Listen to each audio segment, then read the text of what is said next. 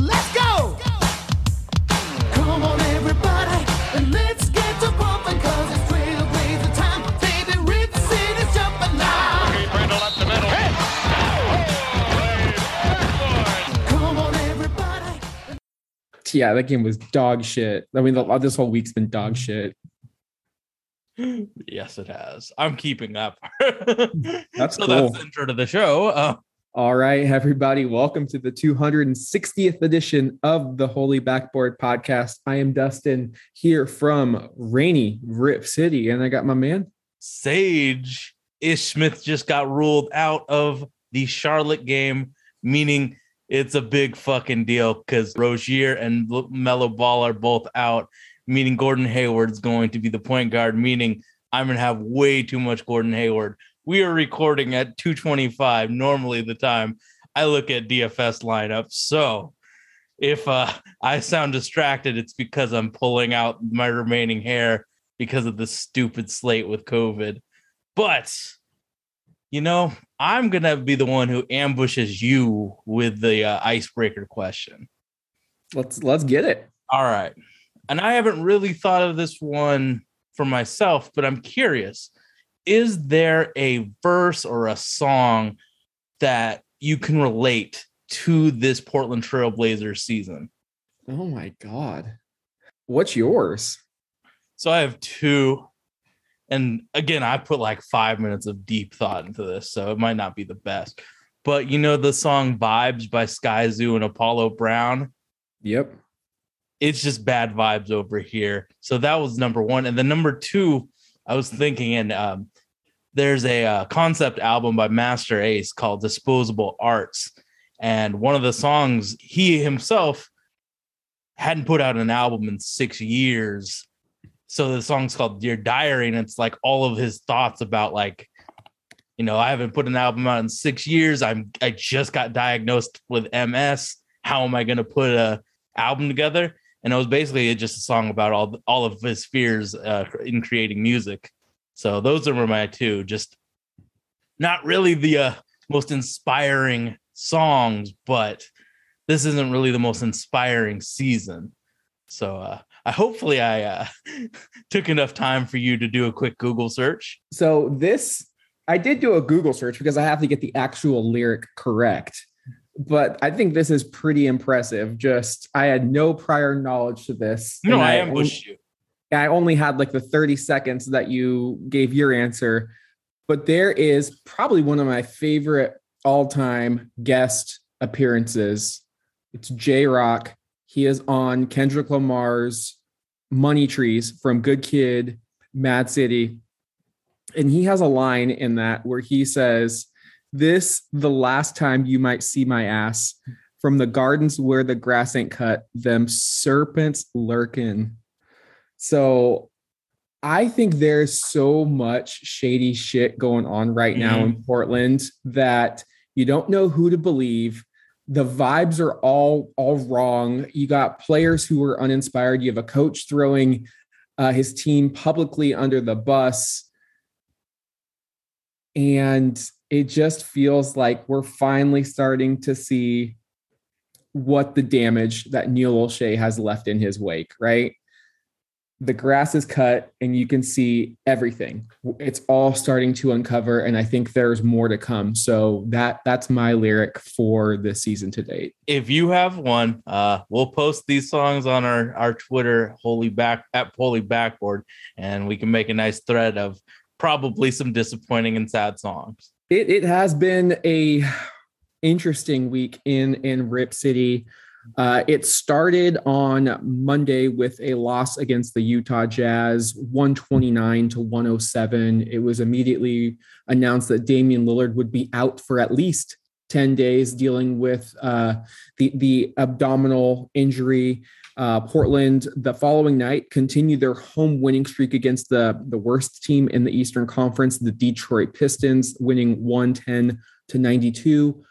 However, the wheels quickly fell off the wagon.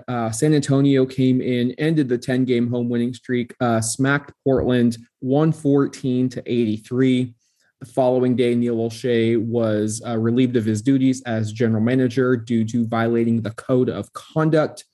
And then Saturday, it didn't get much better as the Boston Celtics put on a Moda Center / Rose Garden arena record 145 points for an opponent in a 145-117 drubbing of the Portland Trailblazers, dropping Portland to 11-13 on the season, just a game ahead of the Sacramento Kings for the last play-in spot. Portland is now 5-5 on the season. While their away record has not improved, their home record is starting to take a bit of a blemish, losing the past 2 at home. This was supposed to be the time, Sage. The Blazers were to do all of their damage. As we mentioned on last week's episode, 15 of the next 19 were going to be at home. Well, they've already played 3 of those games. Now you are 12 of the next 16 are at home, and they're 1-2, in those home games so far. So Sage, winning at home was the team's saving grace, and now they are not able to do so. It could get a little bit rough if they're not able to stay above water over this next month or so. But before we get into everything, did you have a good for the week?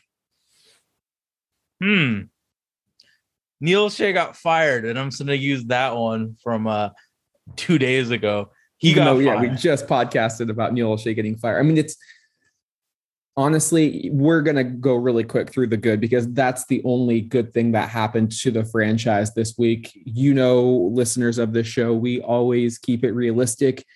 If we're negative, there's a reason to be negative. If we're positive, there's a reason to be positive. It was not a good week in Portland.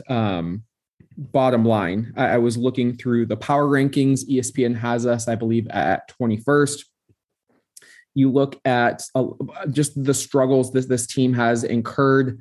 Portland has lost 5 of their last 6 games. They really haven't been contests. The past 4 defeats have been by 15, 22, 31, and 28 points.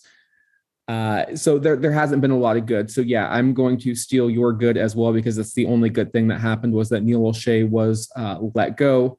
So now we can get into what we probably have more to discuss. What was your bad for the week, Sage? Just the pitiful way that we've been playing. We're playing some very uninspired basketball. And yes, I know about Dame, Nasir, Ant being out. And I've looked at what we're doing to create offense with Dennis Smith Jr. and CJ.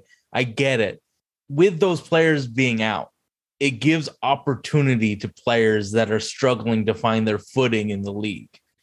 And we're still playing some rather uninspired basketball. So to see how we are playing and the level, my first Blazer game of the year was that Celtics game, and just see them fight in the first half and then completely lay down and have the Celtics do their and one mixtape versus us is not the best look for this team. And it's pretty impressive to completely lose the locker room within 20 games of your first coaching job. What were your thoughts on the Boston Celtics basically showing up the Trailblazers? Peyton Pritchard, hometown kid, won 4 straight state championships at Westland, went to the University of Oregon, played in the Final Four there, won Pac-12 Player of the Year, got drafted in the first round by the Boston Celtics, had been in a bit of a slump. So this is the one time a year his family gets to see him play. He's clearly a team favorite because they were doing their antics on the bench. I mean, you had Dennis Schroeder acting like he's dead on the ground, team dragging him. I mean, they were happy. I would say last year's Dustin would have been upset. This year, I have no problem with it. I'm much more emotionally removed from the team. And then there's 2 things I want to convey here. One, it's sports and entertainment. They are having fun. Their player is out there. They're still playing basketball. So they are having fun. That's the first and foremost thing that they should do. Just because our team is lifeless on the bench doesn't restrict the other team from having a good time. The second thing, if you don't want them doing it, stop it. Play defense. Play with pride.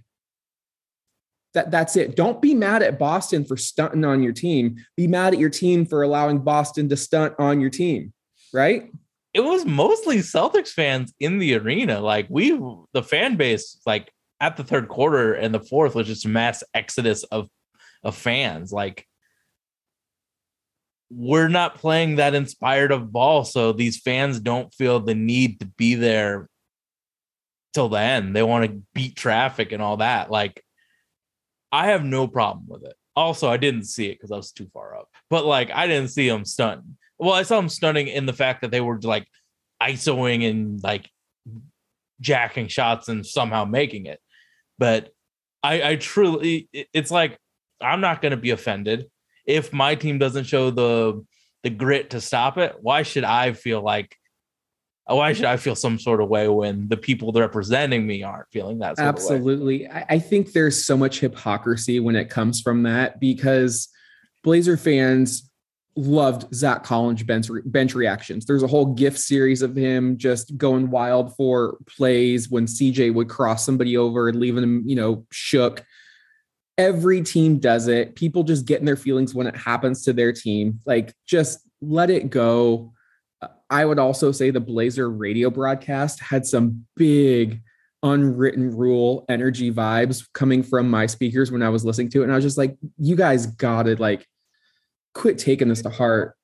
Like, who cares? They're out there. The game is still playing, play basketball. Like, I don't want to watch you take a knee or run out the shot clock. Everyone's getting paid. Play the game, move on. It's not that serious. You're watching grown ass adults put a basketball through a hoop for entertainment. Don't get in your feelings over this. Don't get in your feelings over this Blazer team. And with that, Tyrese Maxey is out. This slate is absolutely awful. Anyway, we are here talking about the Portland Trail Blazers, not my redoing of 150 lineups. So, what's your bad? My bad for the week, and I did a lot of research on this, so I'm actually really proud of what I'm going to be discussing here. My bad for the week is RIP to the narrative that CJ McCollum can carry a team without Damian Lillard. Key words there, the narrative. I'm not saying CJ McCollum can't carry a team without Dame. I'm saying that narrative can now be kind of put to rest. And I went back 4 years and I looked at the games that CJ played without Damian Lillard and how it kind of went from everyone remembers the first one. So it only happened one time in the 2019 season. Portland played Atlanta. Damian was out. CJ had that triple double, the first of his career, 28 points, 44% from the field, 10 dimes, 10 boards. Everyone remembers that first one. So you have that narrative that you can, even as a general manager, you can sell to other teams. CJ, look what he can do without Dame. Clearly the teams are different. The scenarios are different. Portland was actually competitive. They were competing for something. They were playing for something. Was ATL not? Because they've always been a bad defensive team because Trae Young was there at that time. Yeah, they didn't care about defense at that time. Dame is super durable. He's never missed a game. Well, he missed that one. CJ stepped up. As Dame's gotten older, he's taken time off for certain games. And then in the 1920 season, there were 8 games that Damian Lillard didn't play in. Again, that team was not good. But again, we're talking about narrative here. The Blazers went 2-6 without Damian Lillard. CJ McCollum had some fantastic performances, though, individually. So the narrative is still strong there. He got a game against Orlando where he put up 41 points on 14 of 24 shooting in a Blazer victory. He put up 35 and 5 against Atlanta in a 12-point loss. He put up 41 again against the Pistons, 50%, 12 assists, 9 rebounds, almost another triple-double. So in those 8 games in the 2020 season, CJ averaged 32.5 points per game on 48% shooting from the field, 8.5 assists, 5.3 rebounds. Narrative still incredibly strong. Last season, 4 games without Damian Lillard where CJ McCollum also played. 2-2 record, but you're starting to see the performance slide just a bit. 25.3 points average, down to 40% shooting, 6 assists, 4.5 rebounds. Didn't really have a performance over 30 points in those 4 contests. And then you go this year where I think it's starting to slip. 4 games, 1-3 record, very relevant because most of those games just happened. 22.3 point per game average, 40% shooting as well. The assists are down to 4. The rebounds are down to 3.5. So you just even look 2 years ago, the assists are cut in half. The rebounds are down by almost 40%. Again, team matters. Context matters. What's happening outside of the organization, it all matters. But if you're talking about narrative, I don't think you can sell that narrative to other GMs or the fan base or have that there. And I think CJ is still a similar talented player. Like, I don't think he's fallen off of his peak. I think what you're now seeing is a player who kind of feels left as a scapegoat. I think you're seeing a player who is kind of tired of hearing the trade rumors. I think you're seeing a player who probably feels like, and this is just me speculating, that Dame kind of left him on an island alone. You know, in the summer when Damian Lillard is saying the roster isn't good enough, we all agree with that. I don't think it benefited CJ to hear Damian say that publicly, because who is he referring to? Yeah, it's basically saying he's referring to CJ McCollum. He's saying, CJ, you are not good enough to be my Robin. Everyone knows that's true, but when you hear it from your when you hear it from the actual person, that's just like, that shit stings. Mm-hmm. And I think you're starting to see just like, fuck it. Like, why am I riding for this team anymore? Like, they're not riding for me. So I just think that was my bad for the week. I thought that there could have been a positive where CJ was able to step up and perform how he did to start last season, to start this season, but he's kind of slowly regressing. And that's a hard narrative to now sell, especially as the trade deadline comes up. So that was my bad for the week. So I recently just tweeted this out because I was very interested in seeing what the Blazers do in terms of usage and, like, who's handling, who's shooting. So I posted this on Twitter. It's basically what the roster is without Dame, Ant, and Nasir on the floor. CJ is taking a really big step in, like, being the lead playmaker, and then taking out Trendon Watford, Yusuf, Dennis Smith, Norman Powell, Cody Zeller, Ben McLemore are the leading usage players on this team. Without those 3 players, we are not a deep team. Yes, it's NBA players that people probably should know, like Cody Zeller. But when you have guys that we've traded first round picks for, having a usage rate of 10 in Larry Nance, having a usage rate of 16 in Robert Covington, not producing rebounds, assists, any other defensive statistics, when you've had 3 first round picks for 2 guys that essentially, and not to be totally mean, but like in terms of production rise, they're running cardio. That they're not playing basketball, they're running cardio. So I get that the CJ probably can't be the lead alpha player narrative. Yeah, it's probably dead, but he can't do it with guys that are just so underperforming as well. Dude, I was watching, and you have 4 of the 5 players on the court are Cody Zeller, Tony Snell, Ben McLemore, and Dennis Smith Jr. That's pretty awful. That's god awful. Yeah. Their names. So Neil Lachey was like, okay, they're on the fringes of the league. I think Cody Zeller would find a job regardless. He would have found a backup job, but I don't think Tony Snell would have found a rotation spot. I don't think Ben McLemore would have found a spot where there's some games where he could drop 17 points. Like, their names, their first round. There's a reason picks. They all took the minimum contract. Exactly. Too. Like, and when you're taking out a transcendent point guard, a guy that honestly could be in the running for 6th man of the year, and a high energy wing that is probably your best rebounder, we're going to struggle. CJ can only do so much with a roster this awful. Exactly. Sage, what is your ugly for the week? Seeing that Chauncey Billups, how bad of a leader he is with seeing how this was the first time he stayed after the game to talk to the guys about them being unmotivated.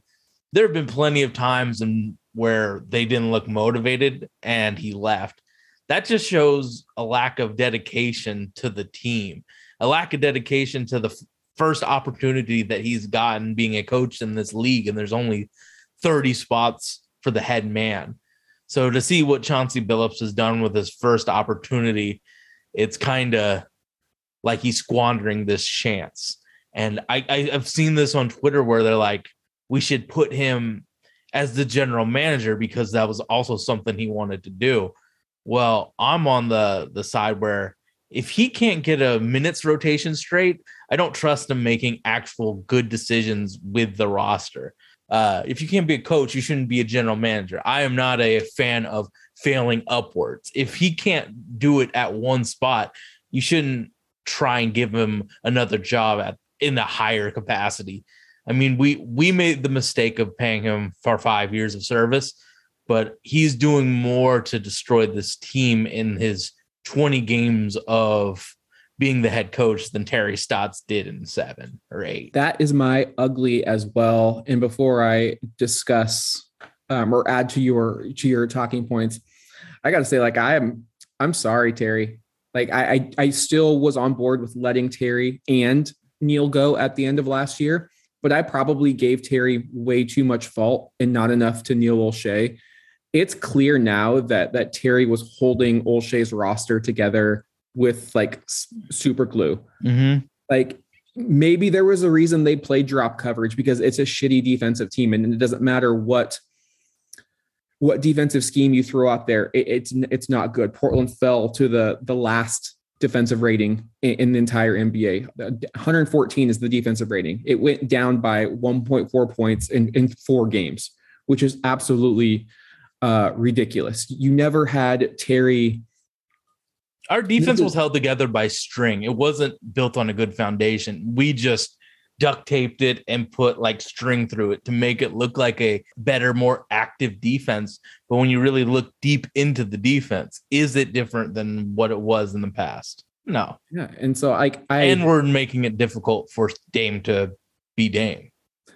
I thought 9 years was plenty for Terry. And I thought time had kind of taken its course in Portland, but it wasn't entirely his fault. And that's what I would, say I'm sorry for, because it was the roster is really bad. And what I do think Portland, so I'm on board with Portland needs a new coach, like 110% a new coach. They need someone who has a lot of Terry's qualities. They need, this is the NBA. This isn't college. This isn't high school where you need to motivate or where you need to like be a disciplinarian like Chauncey's trying to be. Yeah.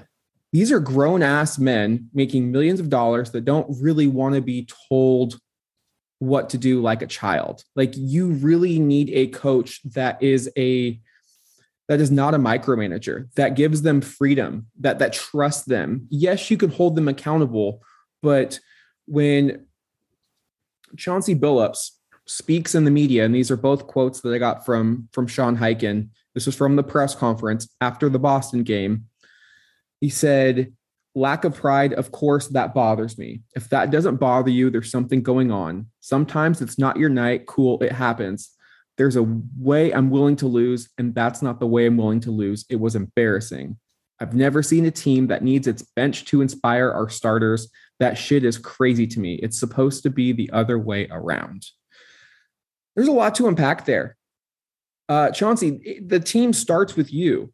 There's a reason the starters aren't coming out with their hair on fire, and it starts with the head man. That's you. That's your problem to deal with, not the starters. Maybe it's making a coaching change or a personnel change. Maybe it's switching up the minutes rotations, as you've alluded to, Sage. This is the job you signed up for. Do it. Shams put out an article just today that said in recent weeks, sources say Damian has grown frustrated with the team's play and tension appears to be on the rise between the players and Billups. Sage, we are 24 games into the season, and we're already hearing these players and Chauncey are coming, to a standoff. They're beefing. That's crazy to me. And there's been a lot of turnover too. I think the only players that remained from Terry Stotts were the starting five. And Nas. And Norman Powell really only played like 2 months under Terry Stotts. Yeah. So it's almost a brand new fucking team, and you're already losing half of them are new. That's insane. Get him out of here. Portland needs to start. You need to find someone. There's a rumor about her being cheap, but we're paying out a lot of money. And if she's looking to sell the team, wouldn't competent management be a pretty nice feature to have? Not all press is good press. And as we're seeing right now, it is a lot of negative stuff about Chauncey Billups.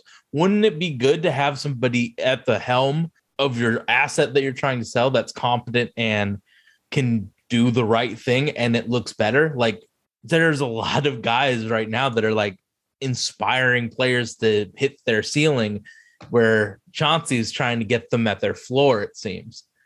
Wouldn't it be a better financial decision to say, let's get somebody who can inspire these guys? I know that the sunk cost, you've already spent the money. That is a sunk cost.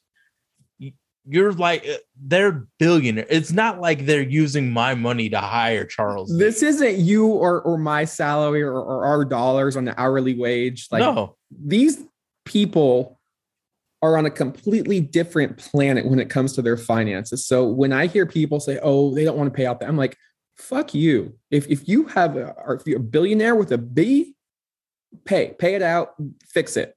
Like, I don't want to hear about your money problems. I don't want to hear if you're being cheap. No, you inherited this team. If you're going to keep it, do something about it. Like, don't be. Here's the thing for me. If you're going to, and this is for Chauncey and Jody Allen, but if you're going to put on the uniform and participate in this league, you should probably give it your all. If you're at least going to put on the persona of you're an owner, fucking put in your all. And I think that everybody can agree that the Blazers aren't putting in their all. And I think it starts with Chauncey Billups just poo-pooing everybody in the media. Where the fuck do you learn this type of management? It kind of comes across to me as Jason Kidd. He started, I think he had 2 jobs, right? Brooklyn and Milwaukee. And he left a sour taste in both franchises, kind of mouths because of how he went about. I mean, we read about it in Giannis's book, all of like the mental tactics he was doing. That's the risk you roll. That's the risk you run when you hire a inexperienced head coach and you give them 4 years plus a team option. Like, I know everybody was celebrating on Friday when Neil Olshey was fired, and I definitely was excited to wake up to that news. But I was walking to get coffee the next day with Olga, and I was kind of just talking to her about it. And I was like, it's beyond like dysfunctional that Jody Allen, Burt Kold, and the Vulcans allowed Neil Olshey, who was apparently on thin ice at the time. I mean, he had to have been. I mean, I don't think these code of conducts come out of nowhere. You allow him to make a franchise-altering decision in hiring a head coach. Like, you don't want to run through head coaches. Those are big ordeals. You allow him to do that autonomously, and he picks his guy, the one with the most baggage and the least experience. And then about 4 months after that hire, you're booting Neil Olshey out the door. In what realm of existence does that make any sense? It's the example of incompetent management. I remember David Stern saying the same shit about New Orleans and Dell Demps. We're worse right now than Dell Demps and the NBA-owned New Orleans Hornets. There's no doubt in my mind that this team right this second is in a worse spot than that team.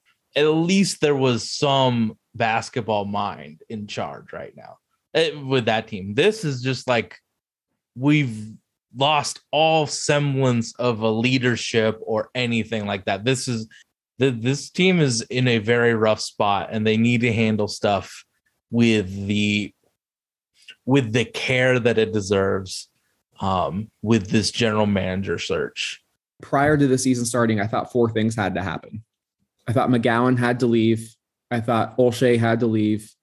I wanted Jody to sell the team, and I thought they needed to remove Chauncey Billups and start over. Like, this era has just been completely tainted. It's starting to get toxic and rotten. Like, 2 of the 4 have taken shape.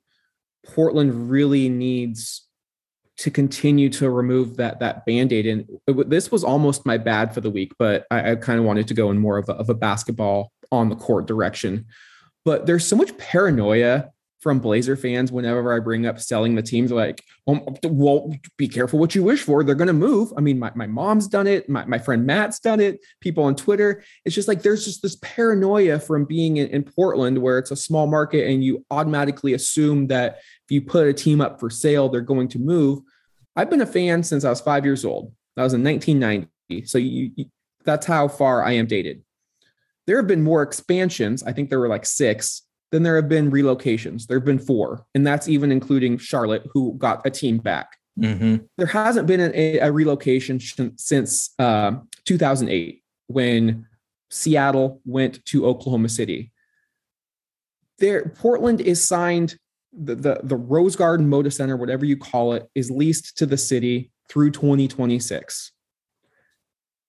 Prior to this season, the attendance has been in the top of the league. Portland is a basketball town. You want that as a franchise or as a league. You don't want to continue to go into markets where the NBA might be the 3rd or 4th ticket in town.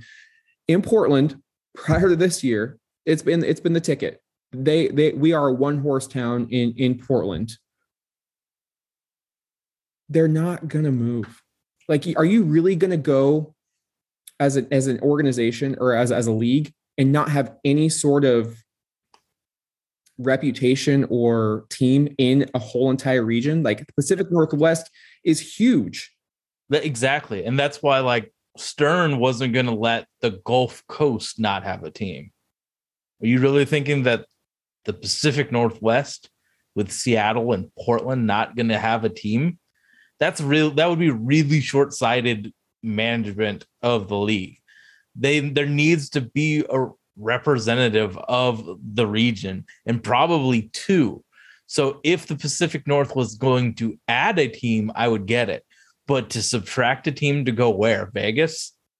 It doesn't make sense. And there's lower performing teams. Like, I get that. I totally get the worrying about, like, where your franchise is going to be. But if you have faith in the NBA, then you shouldn't really worry about it because of the regionality. LA doesn't need a 3rd team, or, you know what I'm saying? Like, California doesn't need a 6th team. The Pacific Northwest needs a team. This is not a new team either. Say, just the team that's been part of the NBA family for 52 years. So I don't see it. I think the and NBA sell to competent ownership that's willing to make the team the pearl of the Northwest. Like, sell to someone who wants to make this team a bigger part of the community. Of course, there's the negatives.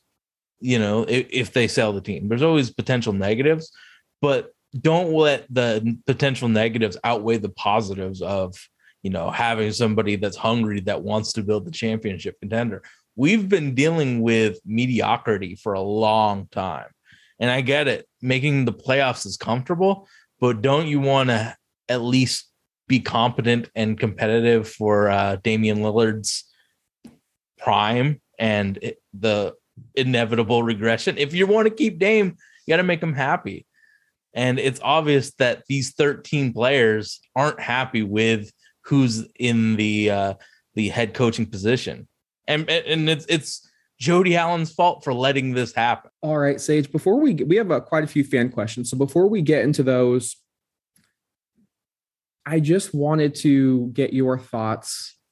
So obviously today with the report from Shams about Olshey possibly, or not Olshey, Billups possibly already being at odds with the rest of his roster. There was also the big nugget in there was that Damian Lillard wants to play with Ben Simmons. Ben Simmons reportedly liked that Instagram post. What does that framework look like? It's been reported that the Blazers have offered Dame, a young player, and a pick. That was then reported to be countered by Morey, or not Dame, CJ, a young player and a pick. Morey was like, no, we need CJ, 3 picks and 3 pick swaps.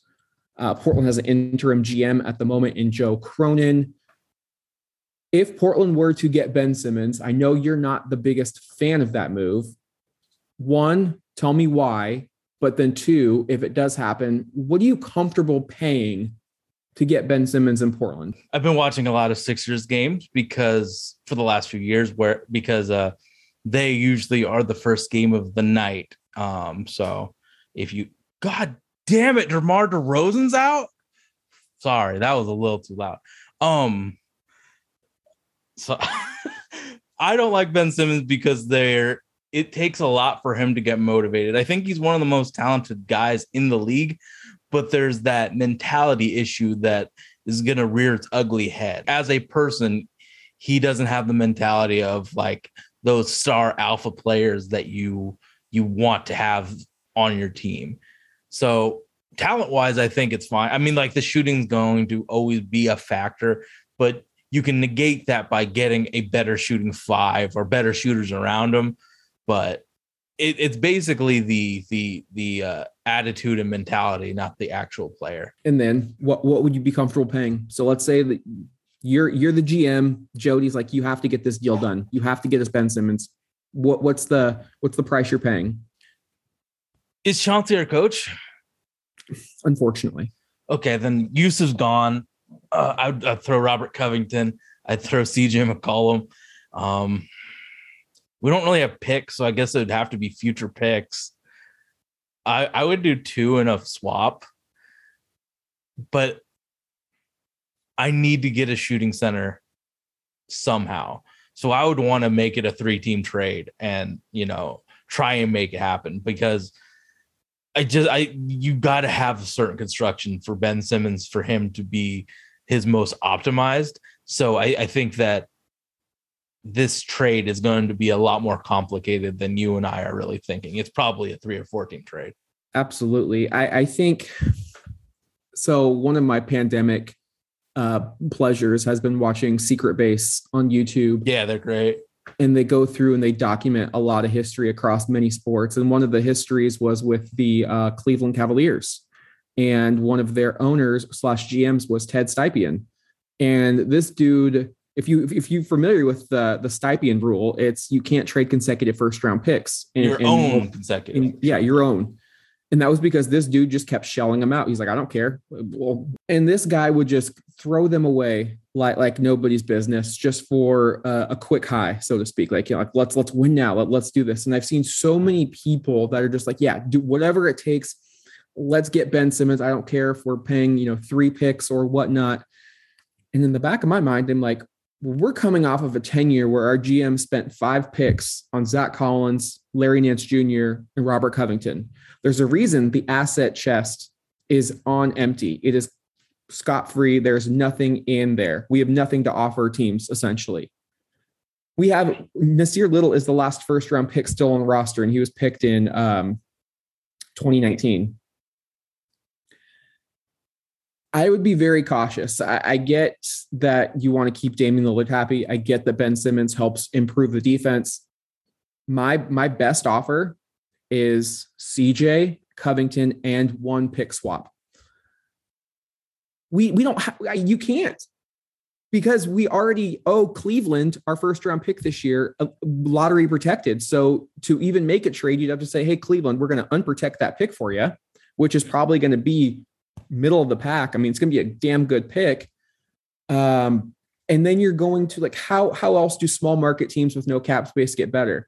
Draft picks, So then you're going to really bank on the fact that Damian Lillard and Ben Simmons are going to be good enough to compete for an NBA championship. Because if you go in for Ben Simmons, you don't do it just to be relevant. You don't do it just to win a series or two. You do it to try to be true NBA championship contenders. And you just can't do that if you don't have any other way to improve the roster.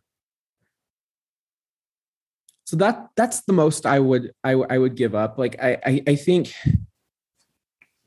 I understand the desire of Blazer fans wanting to win with Damian Lillard, but if you sell the farm for the next 5 years and you don't even sniff a championship, I mean, Portland's going to be in a bad place. Like, The look how rebuilding bad would take like 10 years. rebuilding is going to take 10 years. And that's when you could probably start worrying about the team moving, is if it takes that long and you have no picks and you've got no stars. I mean, Brooklyn was able to stay relevant because they're in Brooklyn, but they were still terrible after that Kevin Garnett trade. It took. And Brooklyn versus Portland.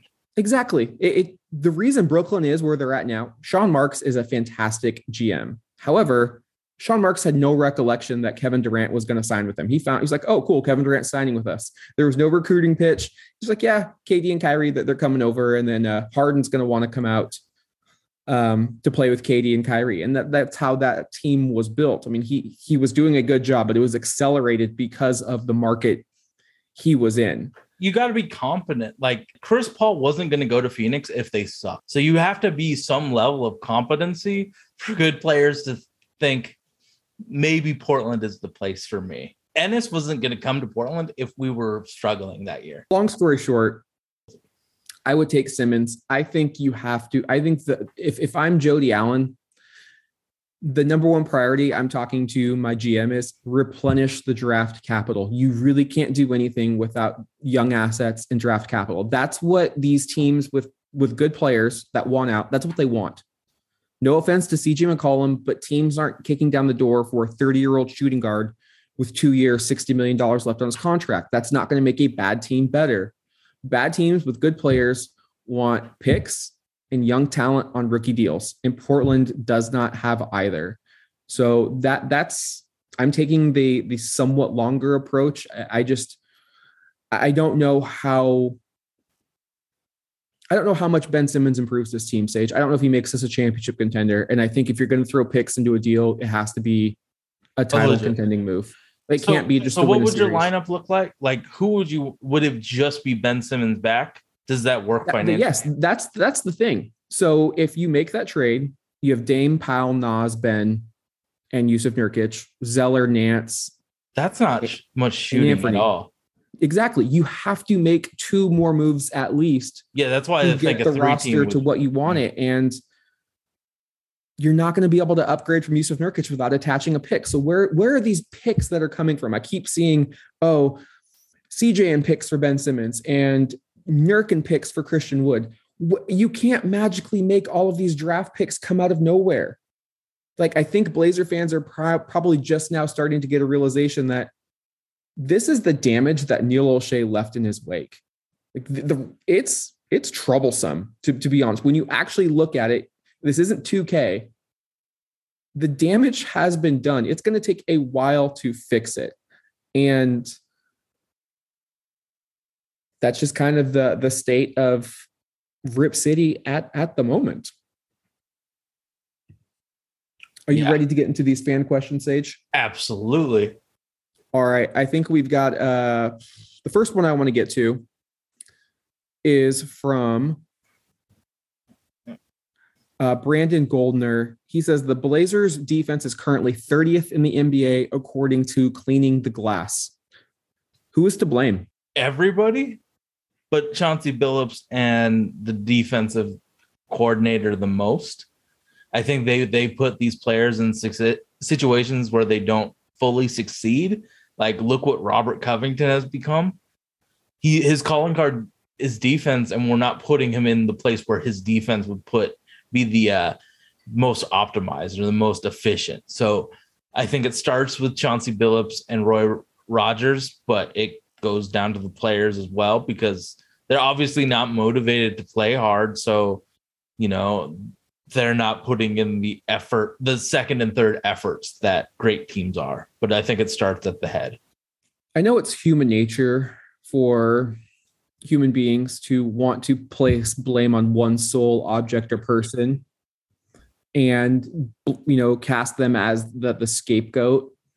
There's no scapegoat here. There's blame to be passed around across the board.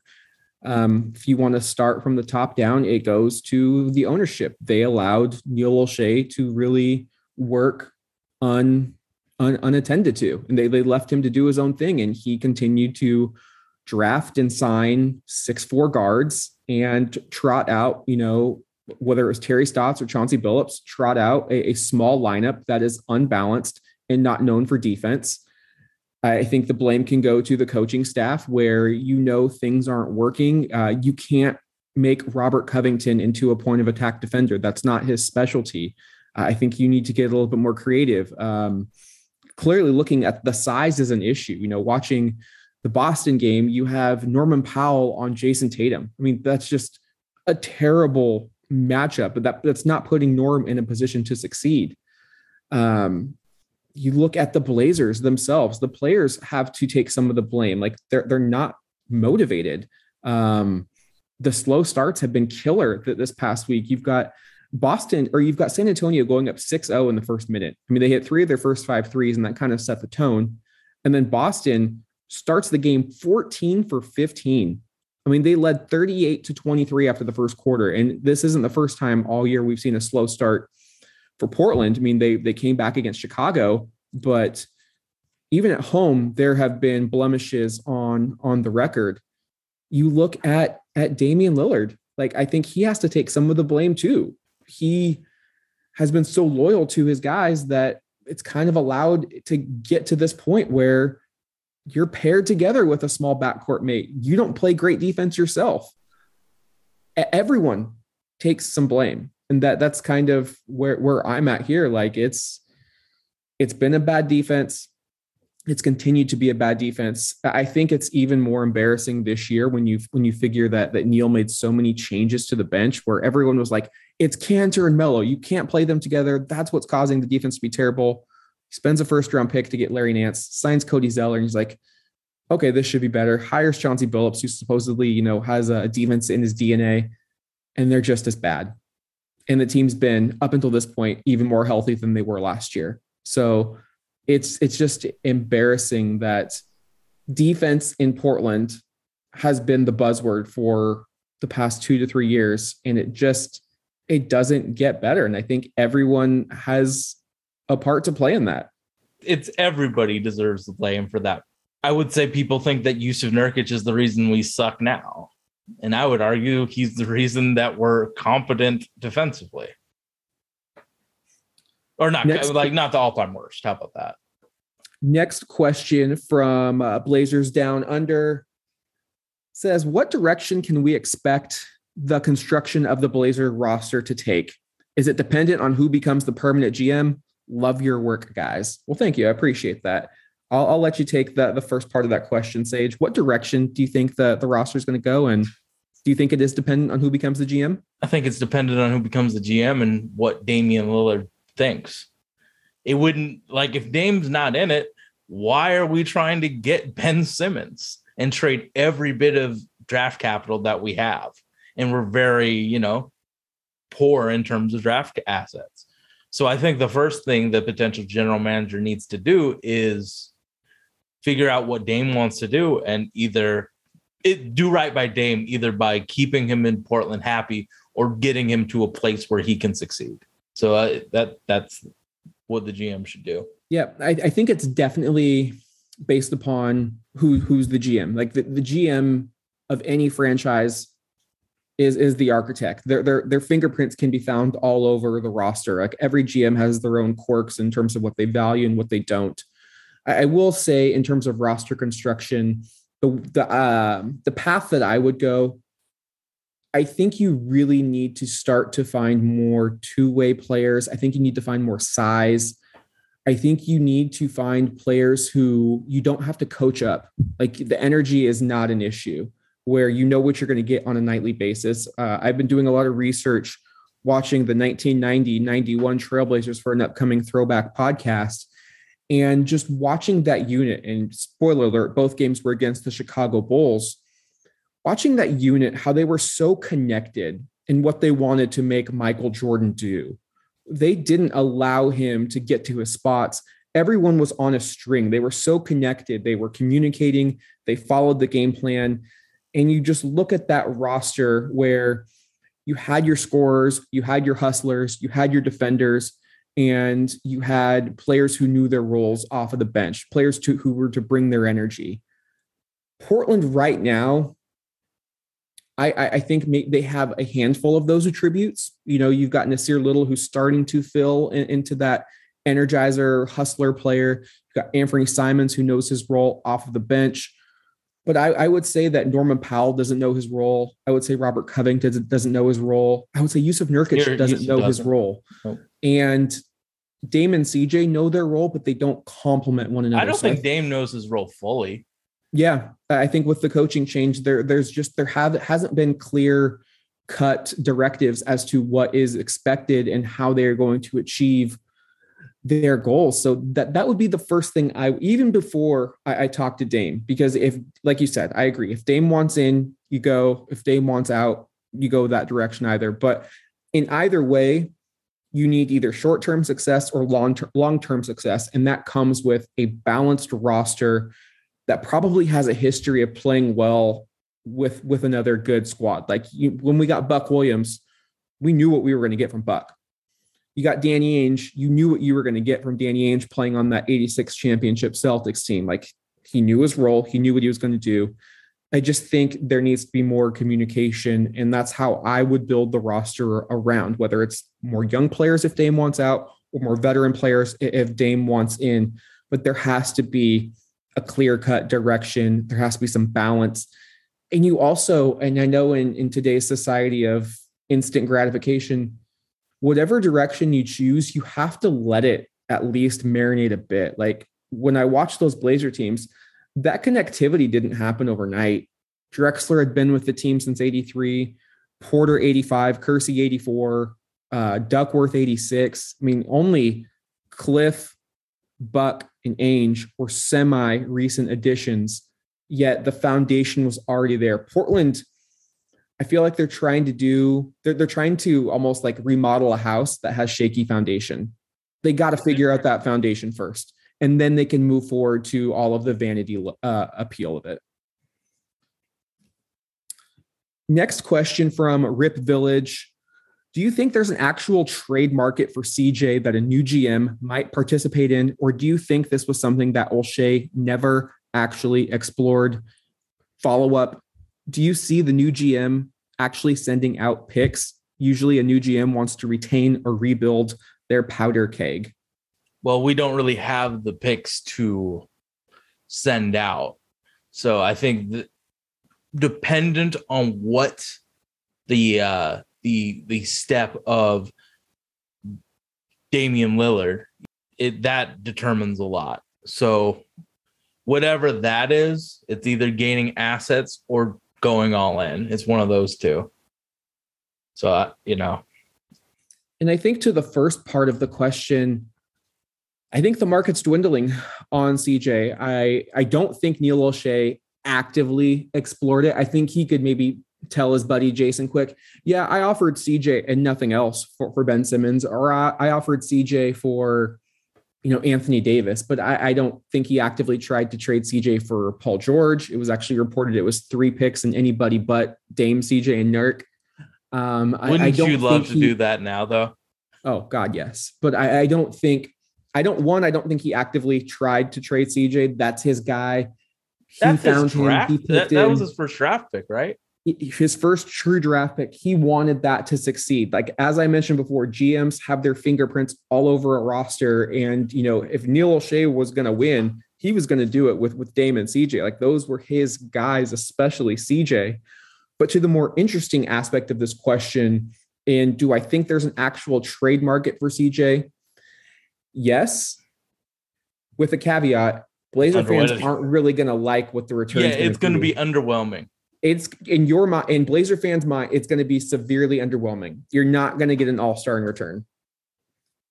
It's not going to happen. Guard play at the NBA level across the 30 teams is at an all-time high. Like, I've been watching basketball in the NBA over 30 years. Like, I can't remember guard play being this dynamic across so many teams. To that point, CJ is also 30 years old, so you can almost cancel out half of the teams that are trying to rebuild. He still makes a lot of money, so it's hard to make salaries match up. What Portland needs is a big. Usually you don't trade big for small if you're in a, or you don't trade big for small if you're the opposing GM. So it's incredibly difficult. It's why a Ben Simmons deal makes sense if you're able to just do CJ and a Covington, because you get your big, you get the market for CJ. Like, I just don't know of how many teams are actively out there. Dallas maybe, but with New Orleans, Dallas.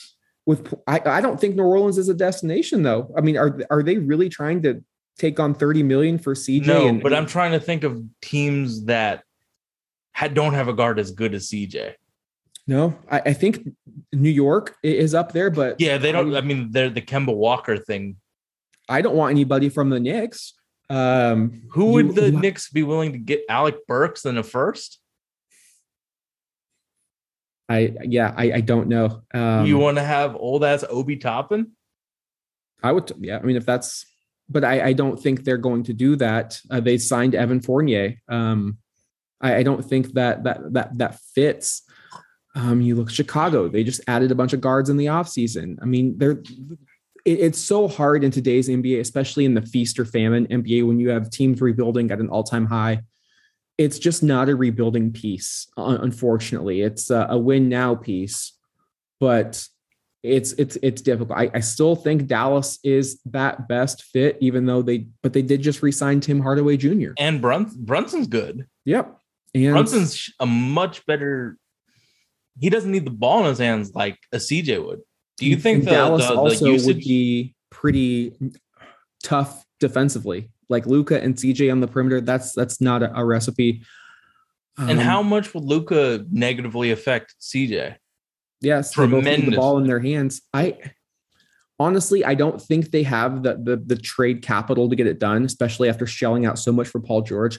I think the team Portland is going to see next, the Clippers, is probably the best destination. You have Kawhi, you have Paul George. They can make up for any deficiencies. The backcourt's where they need the most help. So would it be Reggie Jackson? I don't want anything they could offer back. Say, I was just putting out a destination that I think CJ would fit in best. Yeah, it's tough. I mean, I don't want anything from the Clippers that they would offer. No. So that, again, that's the hole Portland is in right now. Like, they waited too long to make this move, and now the value isn't there, and it's harder to sell a franchise. Like OKC and Houston, they're not going to trade for what CJ's just going to add them meaningless wins that they don't want. Yeah, I mean, and do the same thought exercise for Jusuf Nurkic. It's just as difficult. So because I thought that was a very interesting question. Jusuf's not trying to play for $5 million. Jusuf's, I mean, the way Neil Shades hyped him up for the last 6 years, it's like he's the third option. Well, third options usually get paid a lot of money, but because of how tall and big he is, you can find a center that's 80% as good for him for 10, 15% of the cost. Last question, Sage. It's from @playist_4247. And I'm going to, since we don't know who the GM is, I'm going to phrase it a little bit differently. What is the first move you would make if you became GM? Fire Chauncey Billups and on the court wise. Because yes, I agree. I would try my best to find some place that thinks Robert Covington would bring them over the edge and try and get a first round pick out of it. And I'd probably do the same for Larry Nance. I just think that the Robert Covington's been playing awful. So the coach and he just don't get along. So I'd want to get an asset for him. So I think Robert Covington and then trying to explore a trade to actually get better would be my second, if that was what Dame wanted. I think the first move I would look to do is you have to see what you can get for Covington and Nurkic because of their contract status. You cannot let them walk and get nothing in return. I don't care if you're getting second round picks. Like you have to get something without taking on additional salary. Another question I want to propose to you, and I've seen it brought up, and I think it makes sense, especially how we're talking about Jody Allen's pocketbooks. Portland's $3 million over the luxury tax. Jody Allen's probably not going to want to pay luxury tax for a sub 500 team with no chance at really going anywhere. Sage, how are the Blazers going to get under the salary cap without, or the luxury tax, without real enticement of picks to say, hey, team A, can you take on $3 million extra in salary? Like usually you have to sweeten the pot. I don't know really what Portland could do. I mean, wasn't there that rumor that they were going to trade Ant to get under the luxury tax? I mean, and right now it's like they don't really have that he's better than that though. So it's like, damn. Like you honestly, like, so if we look at the roster right now, I'm on ESPN's trade machine. The only players that if you just traded them and got nothing back, Portland only has 7 of those guys: Dame, CJ, Norm, after the 15th for Norm, Rocco, Yusuf, Larry, and Ant. Those are the only players making over $3 million that you would have to just like say, here's a free player. We're under the luxury tax. So hypothetically, in any Covington trade, you could only take back. I mean, then you're trying to make the deals work. It's going to get really tricky trying to get underneath the luxury tax if that is an objective of Jody Allen. The one good news is Joe Cronin, who started out as an intern in 2006, has kind of worked his way up, mastered the salary cap. He's probably got a plan in place. But is he going to be the one to make the trade? I mean, he might have to if they're going to take a while on this general manager search, and if how lengthy it took to relieve Neil of his duties is any indication, it's going to be a drawn out process. So I think you have to give Cronin at least some autonomy to make a move. And I don't necessarily agree with it, but I can foresee that happening where they are trying to get under the luxury tax, and it's going to be difficult because other teams may not be able, like, it's going to be hard to find that partner. You don't really have a lot of draft picks to make it happen. So it's going to be an underwhelming trade for, like, people are going to think that we're getting ripped off. If that's we're trading Robert Covington for blank and a second round pick. I will say if they move Ant just to get under the luxury tax, I think you'll probably not see anybody at the next game. Like, I think Ant has been one of the bright spots this season, and to just be that cheap, to be frank, is ridiculous. Like, that's George Shin levels of cheap. Yeah. I got a question from Catherine. What do you think the source of the chemistry / heart issues are? We saw glimpses last year. There's got to be something happening that we are totally unaware of. That is such a fantastic question. And it's something that I spend way too long thinking about just in my free time, or, I work from home, so I fucking talk to myself all the time. Like what's going on, or how they can improve. I've seen some theories. Part of it could be that this group, not as an entirety, but the Dame, CJ, Nurk core has been together for about 5 years now. And I wouldn't say they've had any real success. Yes, they made it to the Western Conference Finals, but getting swept really, it doesn't negate that, but I wouldn't say that's any true success. And they've always just seemed to have a setback, whether it was an injury to Nurk, the injuries to Zach. I mean, what they're going through, the pandemic hit, and then just the salary cap with Neil, basically, which blew up that 2019 team for no other reason than we didn't have the money to do it. I think there's just the realization, and I kind of liken it to the Houston Rockets situation last year, where I think it was after they played back-to-back games against the Los Angeles Lakers, where he was just like, we're not good enough. And he was at the time wanting out, and he said it, and he got his wish. He was traded. I think there's a definite realization from the people on the team that, like, we're not good enough. We're not going to win. They don't expect to win. And when you really don't expect to compete, and you don't have a team that's known as a bunch of scrappers, like there's not a bunch of Tony Allens or Jerome Kersey's or Gerald Wallace's on this teams that like are really going to like, okay, regardless of how we feel going into it, we are going to play our asses off. That breed of player is pretty rare. And I don't think Portland has one on the roster.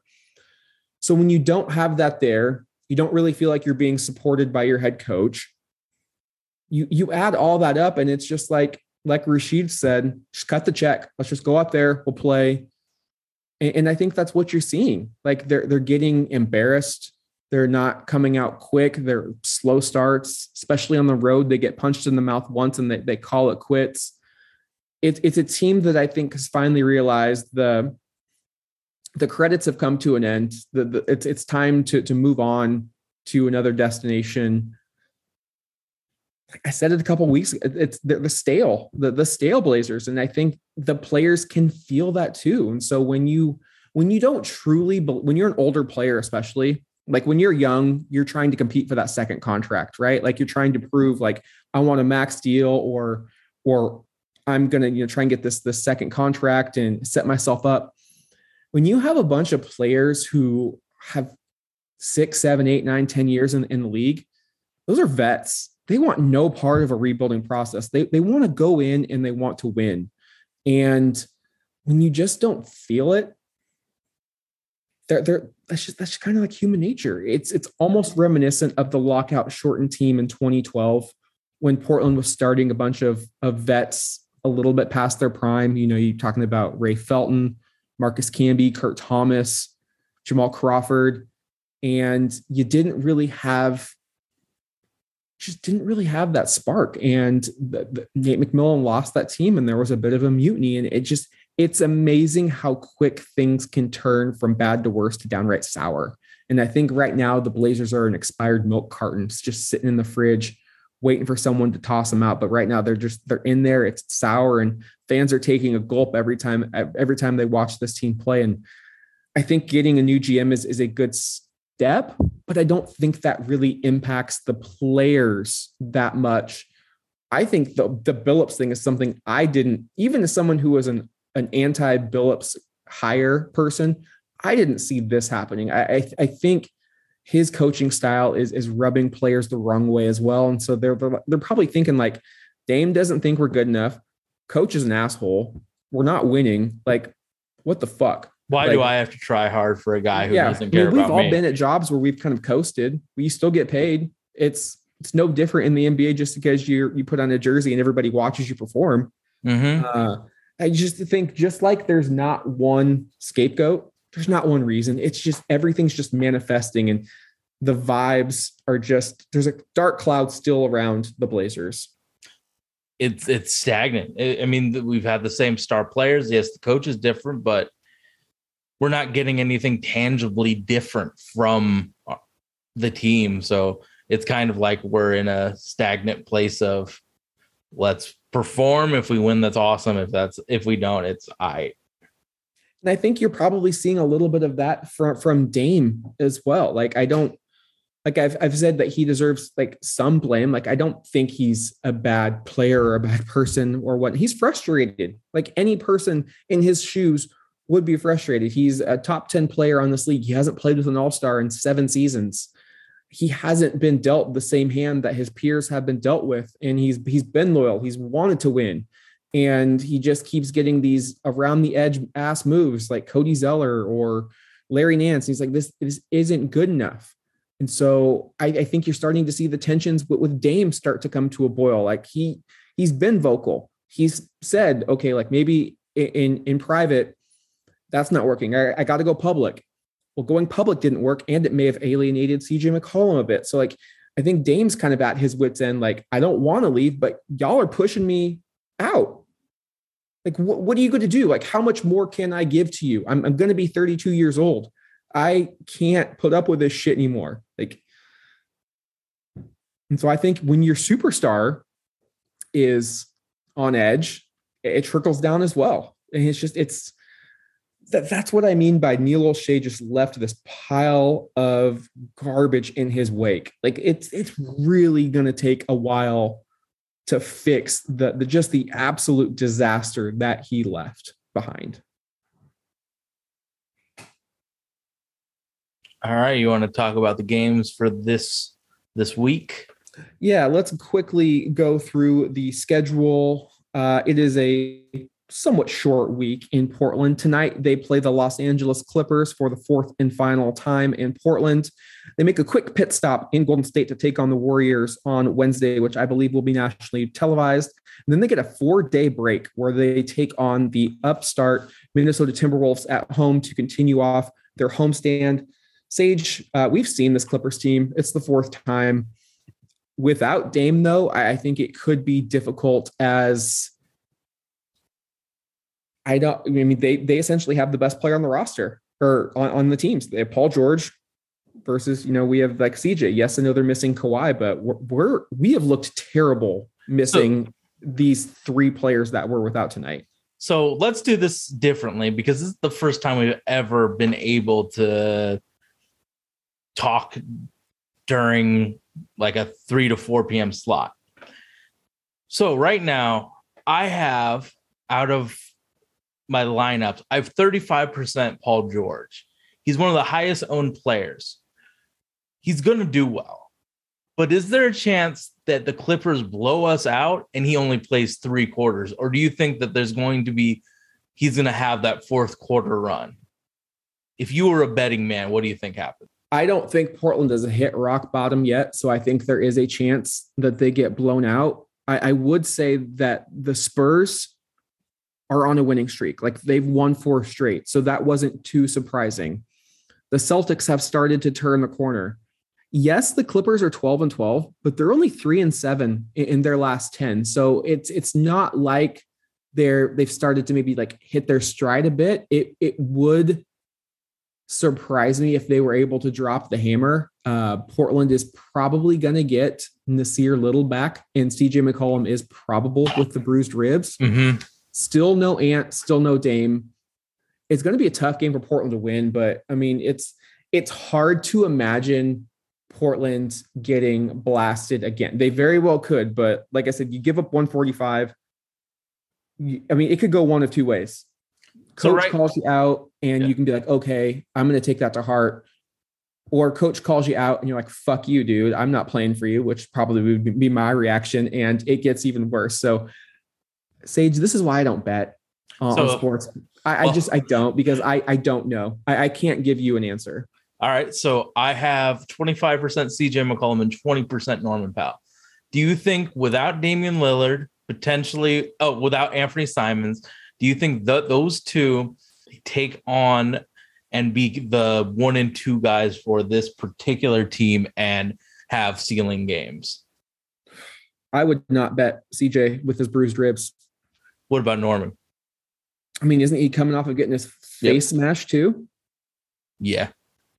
I mean, also think, when has Norman Powell ever been a featured player in Portland, regardless of who's on the floor? Like he'll have a really strong quarter and the team just forgets about him. It's like he's the forgotten trailblazer. Ever since he's arrived, I've always felt like it's almost like they can't see him on the court. He should be featured more.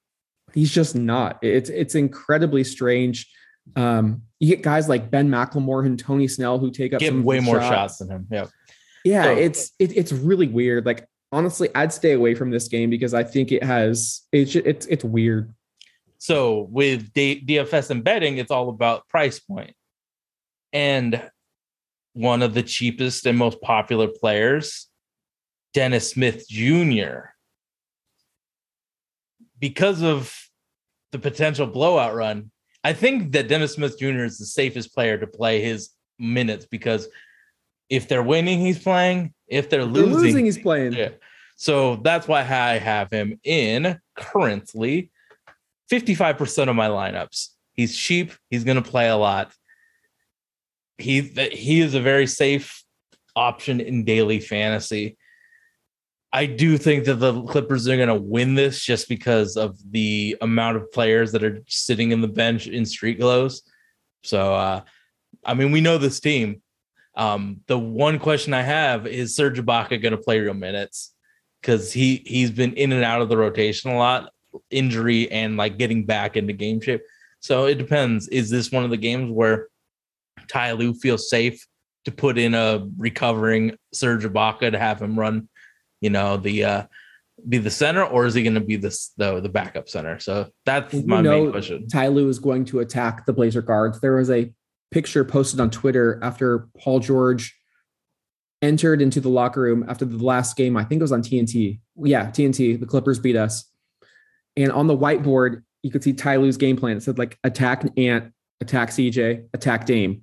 Well, you're getting worse versions of all of those players in the lineup for Portland. Yeah. You know he's going to have Luke Kennard, Reggie Jackson, Paul George ready to go. Yep. So that's going to be very difficult for Portland to handle, and it only gets harder as they move on to the Golden State Warriors. 19-4 on the season, 12-2 at home. They are tied with Phoenix for the best record in the entire NBA. They're 8-2 in their past 10 games. Prior to losing to San Antonio, they were beating almost everybody they played at home by double digits. And Portland just got waxed about 2 weeks ago, 118-103. I assume Dame is still not going to play because his 10 days, just his evaluation period of 10 days has not been up. You've got a Warriors team that probably is going to smell blood in the water. Yeah, I mean, best defense in the league, one of the smartest teams in the league. I have a feeling that Steph Curry's going to put up 30 and chill on the bench in the fourth quarter. I mean, they are stacked. You've got Otto Porter Jr. coming off your bench. Nemanja Bjelica, B-Jelly. I mean, he's been a wonderful addition. Jordan Poole, I text you. Jordan Poole should be an all-star this year. He looks fantastic. Gary Payton Jr. has just been a dog on defense. He's so fun to watch. And then you got Wiggins, who I know he's had the laughable contract, but contract aside, he's fine. He's a good player. And he hit that Penny Hardaway crossover against the Suns. Yeah, I know that people don't particularly like him, but he's a rotation small forward, and we don't have one of those. So he's a really good rotation small forward. Like I would be happy with Wiggins in Portland. You have to pay for height and potential, goodies offensively. So it is what it is with Andrew Wiggins. He's good. He's not first overall pick good, but he is a good player. And then Portland wraps up the week against the Minnesota Timberwolves at home. It's the first matchup between the divisional foes. Minnesota is a team that is just slightly ahead of Portland in the standings at 11-12. They're decent away from home, 4-6, 7-3 in their last 10. So that they've really turned it around. It's going to be a game that I'm looking forward to because Anthony Edwards is one of my favorite players in the league. You talk about sports and entertainment. That guy puts on a highlight reel performance almost every time he's out there. Karl Anthony Towns is one of the most skilled bigs in the game. They seem like a team that was like, hey, the play-in has expanded the format. We could possibly get in. Like, we've got a roster full of young players. Like, we want to win now. This is not going to be an easy matchup for Portland, especially if they are riding a 5-game losing streak. And all right, Jalen McDaniels of those Timberwolves is playing today. That's good to know. So this team is kind of coach weird. Out of the three options, Karl Anthony Towns, Anthony Edwards, D'Lo, where would you say that if you were the coach, who would shoot the most? In order of D'Lo would be third on my list. Okay, I would go Edwards, Towns, D'Lo. So right now it's Edwards, D'Lo, Karl Anthony Towns, or Patrick Beverley sometimes shoots more than Karl Anthony Towns. So right now the team isn't. I don't think they're playing as effective as they should because of those guards shucking up. And Malik Beasley, if run with Bev out, like there's a lot of guys who do their best work just chucking the ball.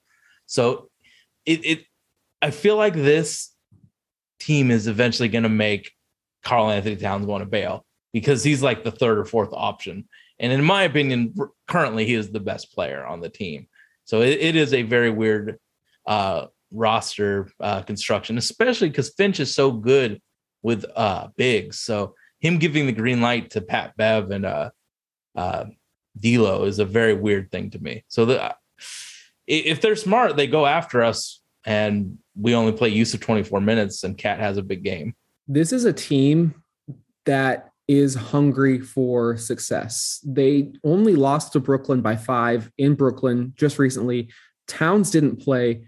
This is a team that if Portland doesn't take seriously, they're going to get run out of the gym just like the Spurs did. They've got those hustle players in Taurean Prince, Jared Vanderbilt, Naz Reid. Those players come just ready for a scrap every single night. They're going to outwork us on the glass if we're not ready to play. So don't just think, oh, Minnesota, Portland's easily got this. This is a different Timberwolves bunch this season. So things could get dicey in Portland if they don't figure it out quickly, because yes, they're playing at home, but this December schedule is tough because, I mean, after those 3, you're looking at Phoenix, Memphis, Charlotte, at Memphis, at New Orleans, Brooklyn, Dallas, Utah, and at the Lakers to round out the calendar year.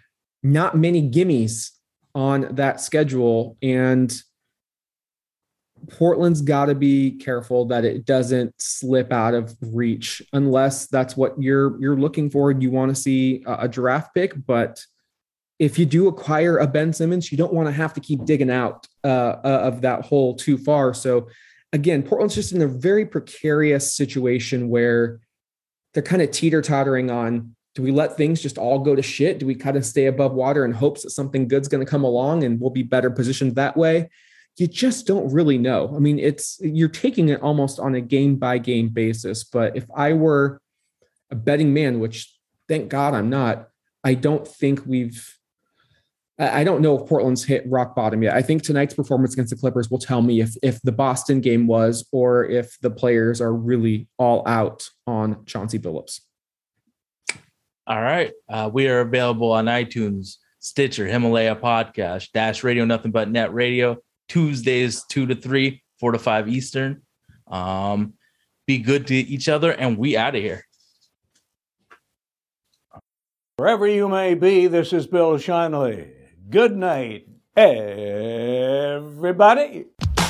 Let's go!